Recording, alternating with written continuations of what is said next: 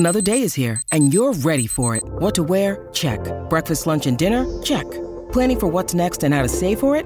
That's where Bank of America can help. For your financial to-dos, Bank of America has experts ready to help get you closer to your goals. Get started at one of our local financial centers or 24/7 in our mobile banking app. Find a location near you at bankofamerica.com/talktous. What would you like the power to do? Mobile banking requires downloading the app and is only available for select devices. Message and data rates may apply. Bank of America N.A., member FDIC.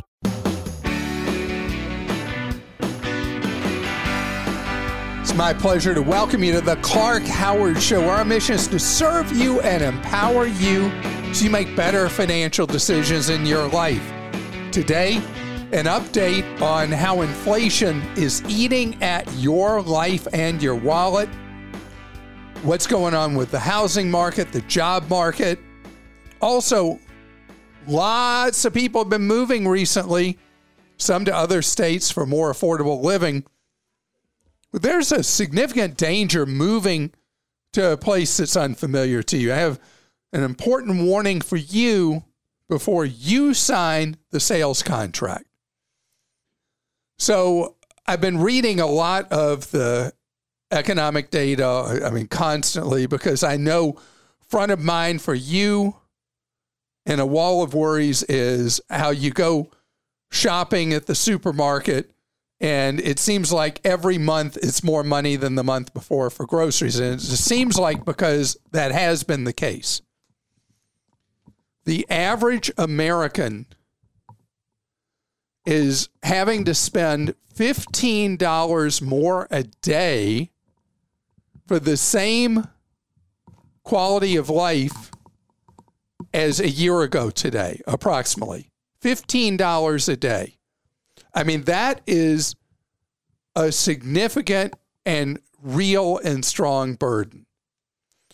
We're going through a rotation with inflation. A lot of the things that really were engines of inflation have settled down. Goods-based inflation overwhelmingly has been squeezed out. Stuff, a place to live. Housing prices that went up, and away, whether for purchase or rental, that has now changed. And there are a small number of markets that housing costs have gone down somewhere around 1.5% recently after the long run up.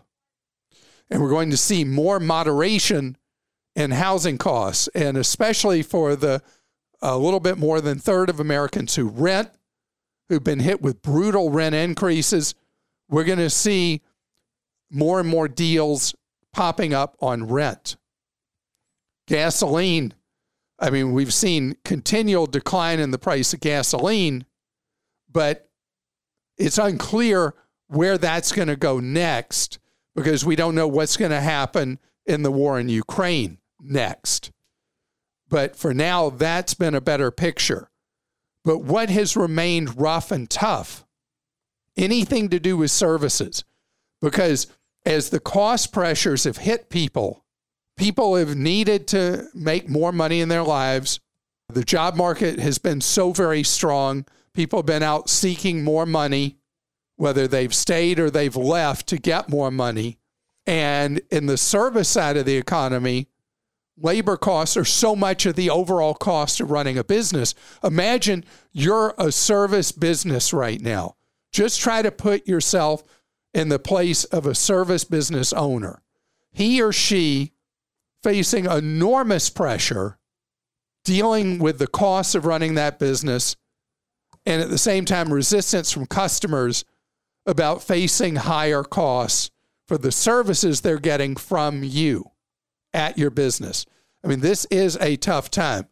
So the Federal Reserve, when you look at the inflation report that came out last week, what the Federal Reserve is going to have to do is they're going to have to keep trying to put the brakes on the economy. They're going to squeeze the economy. The reason is the job market is incredibly strong by historical numbers.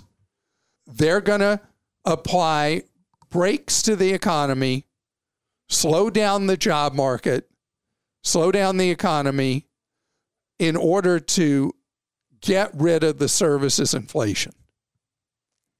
And so it's going to hurt. This is not going to be a brutal economic cycle we're going into. But if they don't do what the Federal Reserve is doing, inflation becomes an expectation. We're not there yet. In fact, financial markets are already pricing in inflation being under control when they look forward the next year or two. But getting through squeezing this inflation out, depending on where you sit in this economic mix, you're going to feel some of that, or a lot of it, depending on where you are. But you're going to see improvement on the inflation front, not month by month, because that can have a bit of a wave effect. But moving forward, you're going to see the improvement, barring some really unexpected increase in war activity in Europe or elsewhere. We're going to get the U.S. economy under control. Know that inflation is a worldwide problem right now. It is an ugly problem around the globe. And we are actually, weirdly, doing better than a lot of the rest of the world with managing the inflationary problem that came about first, obviously, because of COVID, supply chain disruptions, and the rest. And we're further along in the United States than many other countries at getting this inflationary cycle broken. But the breaking of it is going to hurt. The things that have hurt us, though, over the last year, with that $15 more a day needed out of our wallet that may not be there, we got to deal with that, and we're going to get there. And eventually, even at the supermarket.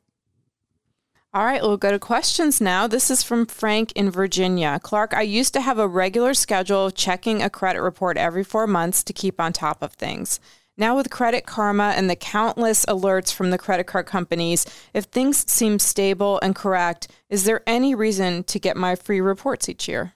No, you don't need annualcreditreport.com anymore. If you've signed up for Credit Sesame, Credit Karma, you're getting alerts from the various credit cards. We've gone from, this is so funny, where knowing about your credit was treated by the banks as if it was a state secret and only they were allowed to know and you weren't allowed to know anything about your credit standing, to now everybody's throwing us these alerts every day. And I find there's so many alerts coming now about my credit that I'm almost zoning out and tuning them out. Yeah. You getting that too? Well, I just get a lot of like your credit scores changed and that kind of stuff. And you'll look and it's gone up or down a point. Like a point, I know. Yeah. It's when there's a big movement that then it's like an oops. And the most important things, the only things that really matter outside of identity theft are that you pay every bill you have every month on time. And that's one that requires perfection, because even a single late pay can really hurt you. And then the second thing is that you keep your utilization of credit very low. That's the amount of the available credit you have that you never are using more than 30%. If you want to turbo your credit score, always keep the amount you're using at less than 10%. And this is from Anita in Kentucky. I had my daughter's backpack for sale on Craigslist. I requested texts only. I received a text that was at first friendly and then asked for a picture of me, which I did not send. What? Then all of a sudden, when we were planning to meet, I would not go alone, an inappropriate picture came through.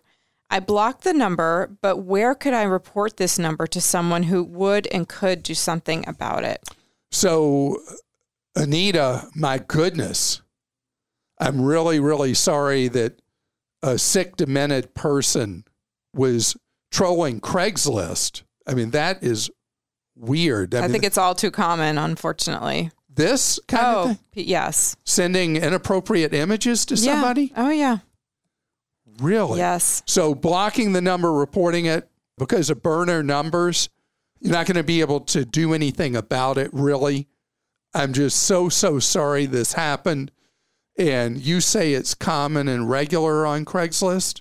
I believe it is. I've heard of it happening before. People sending pictures and hoping you'll like click in for more, or maybe they're just a sick person.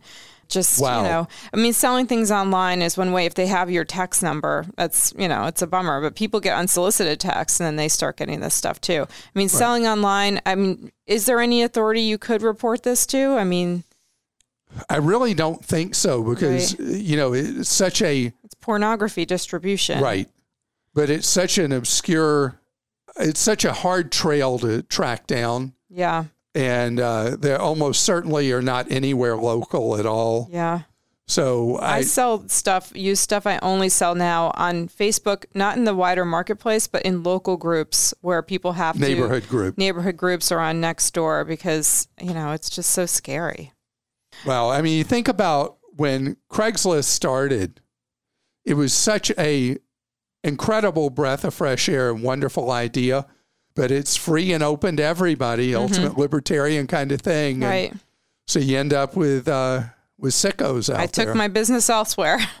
This is from Lori in Georgia. Is it possible these days with the types of cars being built that one can last for 20 years?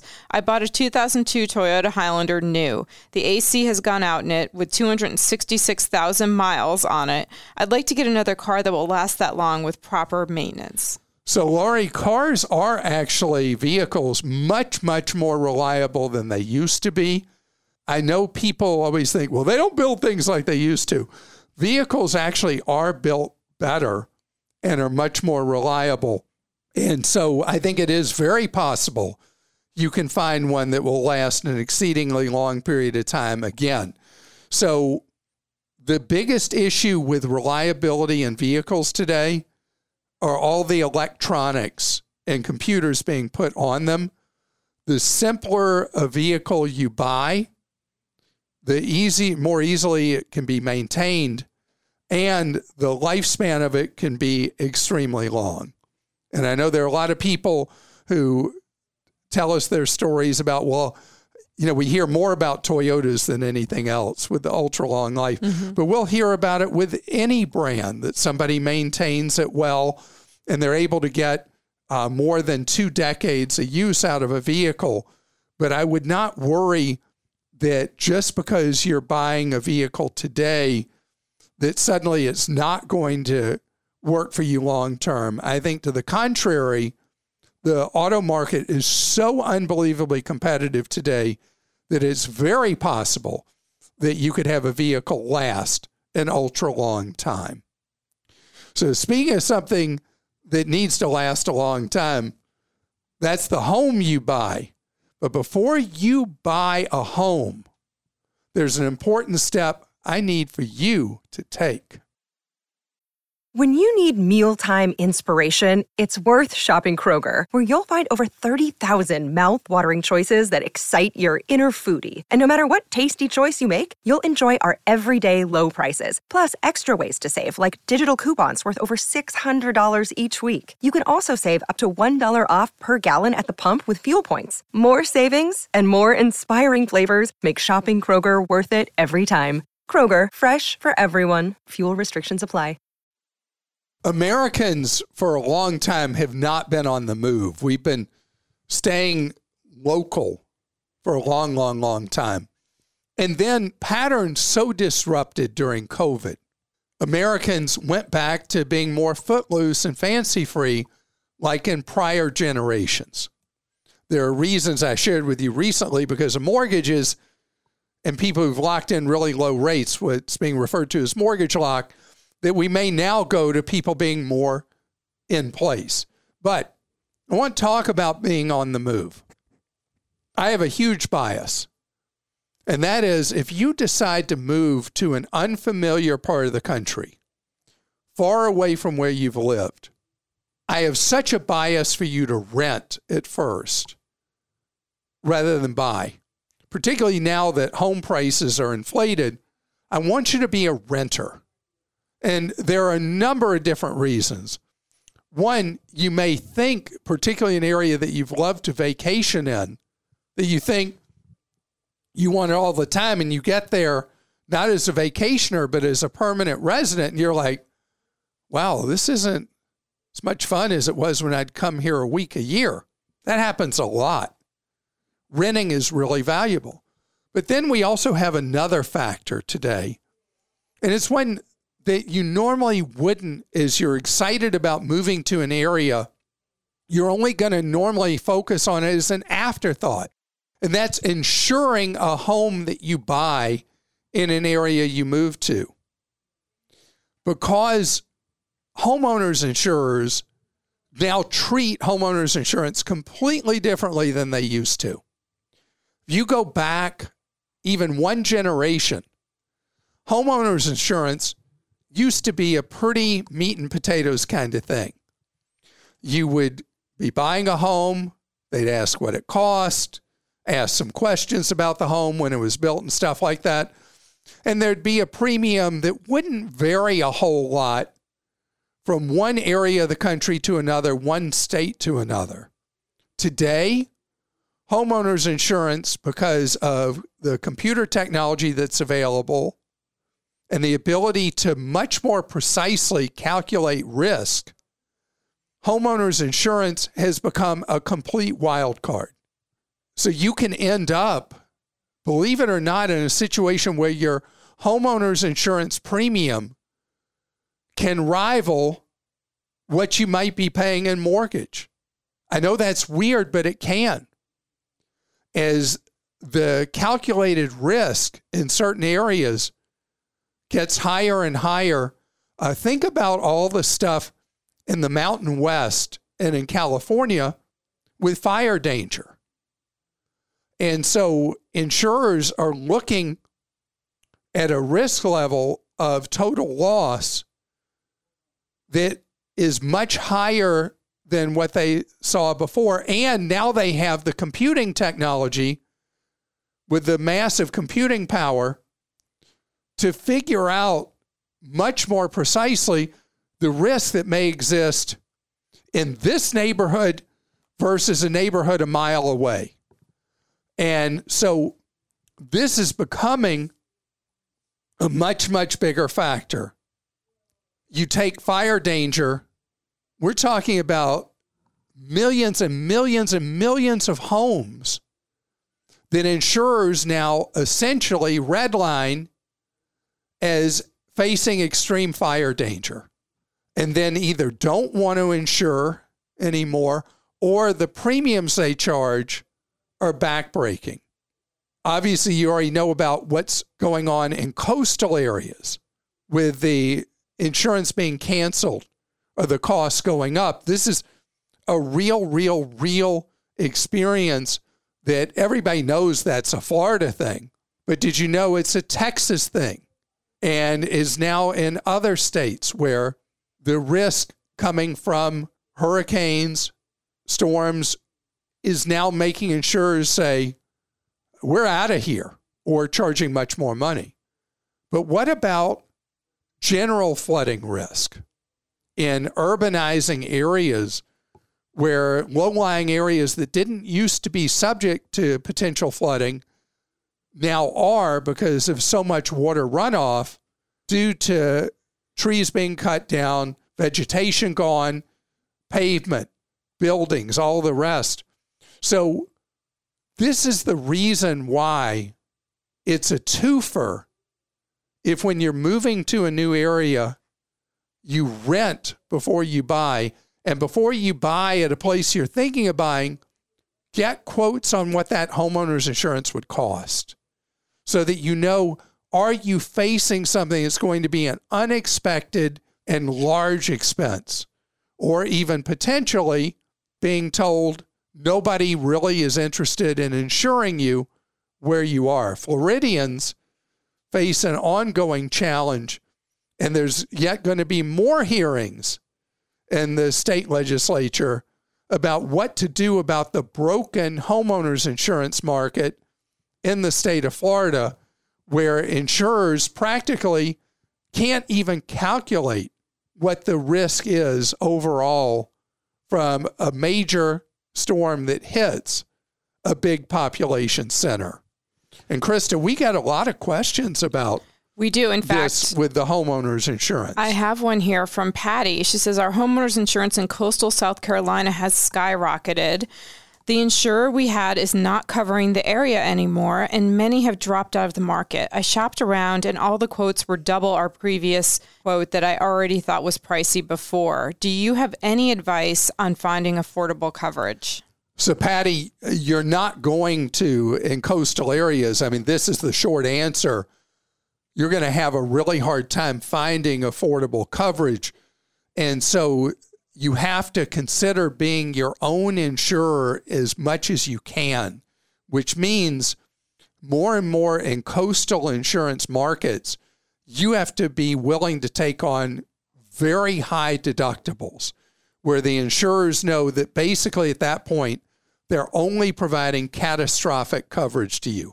Normal homeowners insurance that you're used to really is not part of the picture with a home that is in a coastal area in most of the country now. And so we have the privilege and the responsibility, myself of having, my wife and I having a home at the beach. And our homeowners insurance premiums are crazy high. And we've taken on an extremely high deductible. And this is where the market's moving for coastals. The insurer wants to know at least that you are willing to be their partner by taking on the early dollar responsibility, and then they're only there for the tragic, catastrophic kind of losses. And so that mitigates it some. But the reality is this is like something that hot potato everybody's trying to get rid of. The homeowners, the states, the insurers. And so particularly if it's a second home, you're going to find that the burdens expected of you are going to be much higher because the interests of the state don't support propping up people who are second homeowners, but will provide, like Florida does, indirect subsidies to people that are first homeowners. South Carolina, I don't know if South Carolina is doing anything for primary homeowners, but you're going to find as a general rule around the country that states are not going to provide any indirect subsidies to the insurance industry for second homeowners. And from Coleman in Ohio, hi Clark, we bought a house in mid-July and still aren't moved in due to major undisclosed water issues that surfaced 3 days after closing. We had new carpet installed on day one. It rained 2 days later and flooding our lower level. We spent over $20,000 in mitigation, waterproofing, and restoration. When I specifically asked the buyer and his agent if they had water issues, they blatantly lied. I'm an insurance adjuster and have a network of contractors, engineers, water experts, etc., and everyone believes these issues have been going on for a while. I've had 4 separate neighbors mention they knew about the seller's water issues because he used to bring out furniture or they'd see water pouring out of the garage. We live on my modest income. We've burned through our former emergency fund to get this house ready for living. To make things more stressful, my wife is pregnant and she gets very sick. We aren't looking to win big. We just need our money back. Should we hire an attorney? And it's not just any attorney, Coleman. I mean, this is a situation where you're going to need that individual who's an eyewitness seeing stuff moved out of the house and things like that. You're going to need to have proof, not your word alone, that the water issues were known and clear and documented, and you're going to need to go talk to a real estate attorney and ask him or her for referral to a litigator who they would recommend. It may be a construction-oriented attorney, whatever, and that would be your chance to potentially recover some of this money. If the real estate agent was aware, knew that there was a cover-up going on, that you have an additional party to potentially claim against in addition to that homeowner. But this is why you need to go see an attorney, get referral, because this is a specialized kind of situation. Most of these lawyers who do this kind of work are involved in commercial litigation. You're going to have to find somebody who's interested in doing a residential issue with a cover-up apparently clearly in place. And I'm really sorry. I know that going through pregnancy is hard enough anyway. Your wife to be looking at this home as a refuge, as a castle, and have all this going on. This is really bad. And from Robin in Florida, seniors should understand that if they move to a state with a lower tax rate, the services offered by the state may be dramatically different because they don't have the tax funding for the programs. I've worked in the senior care industry for 4 years and have explained to many Yankees that what they got from their previous state won't be what they get in Florida. So, wow. Robin, there's so much controversy about tax rates, and Florida does have, in the case of Florida, does have an advantage that a huge number of tax dollars flow in because of the tourist dollars that are spent in the state of Florida. But Florida has had a philosophy forever that government does less for its citizens than government might do other places. And a lot of people who do move from Connecticut, New Jersey, New York, where taxes are much, much higher, and resent those taxes. Also, there may be a situation where suddenly you're wearing a second hat and you miss some of the things that government, maybe not so efficiently, but government did in that part of the country.